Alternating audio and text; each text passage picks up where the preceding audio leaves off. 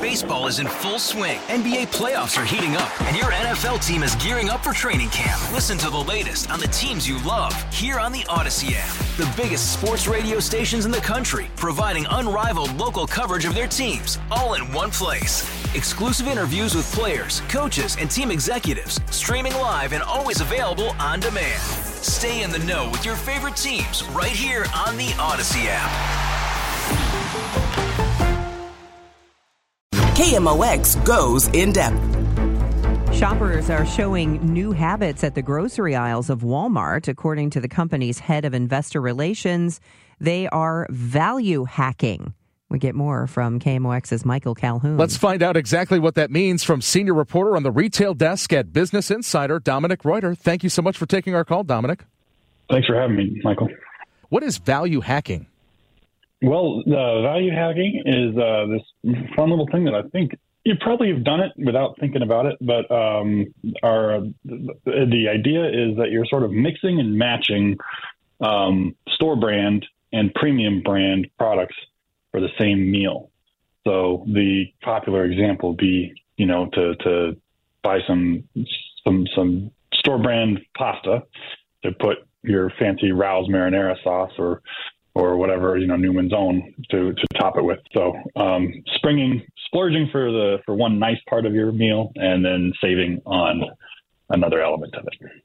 Yeah, I've heard a lot of people anecdotally saying that they've been buying more store brands than they usually would have recently, and that some are good, some are bad. It's kind of trial and error. So it sounds like people are saying either this part of the meal is just going to be standard. The pasta is the pasta, so I'll get that. It's the sauce that's different depending on the brand, or maybe they've tried out different store brands and they found one they like.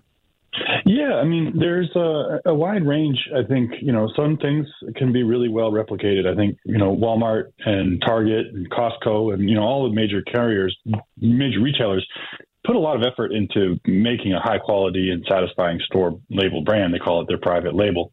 And they want it to be good, and they want it to meet or exceed the standards that you would have, from a name brand offering. The trick is getting people to convinced to try it out. And rising prices and inflation has convinced a lot of people to try it out because it can cost, something like half the price for a very similar item. And then you realize, this is actually quite satisfying. Now, there are things that they don't replicate precisely. And for those things, then people will splurge. What is the difference? It seems like we've seen the prices of things with a brand name go up a lot more than things that are generic. That's true, because the retailers who are selling these sort of generic private label brands, they are, really looking to move a higher volume top line sales. They want to get those sales out the door. Part of the challenge that was happening in the inflationary moment that was going on for the last couple of years, finally calming down. But you have a lot of companies in the chain that are elevating their prices, the consumer packaged goods companies, the raw material suppliers, all of those costs get sort of bumped up. And so at this point, several years on, you've got quite a few people that have put on their little profit along the way, and all of that has to get unwound over time. Now, there's fewer players in those store label ones, and so that's why they're able to bring those prices down a little bit more quickly than the CPG companies. Now, something else that people are thinking about right now is whether it's price adjustment. Something might be a lower price because of a post-Christmas sale, or maybe you got something for the holiday that you'd like to exchange for something else.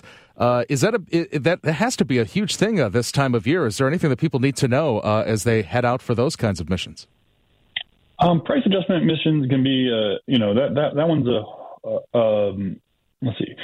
What I would say about price adjustments is that, each store has their own policies, their own ways of making sure that you're satisfied. I think, when it comes to physical products and so forth, you'll have to sort of read the fine print there. With groceries, obviously groceries are usually pretty consumable.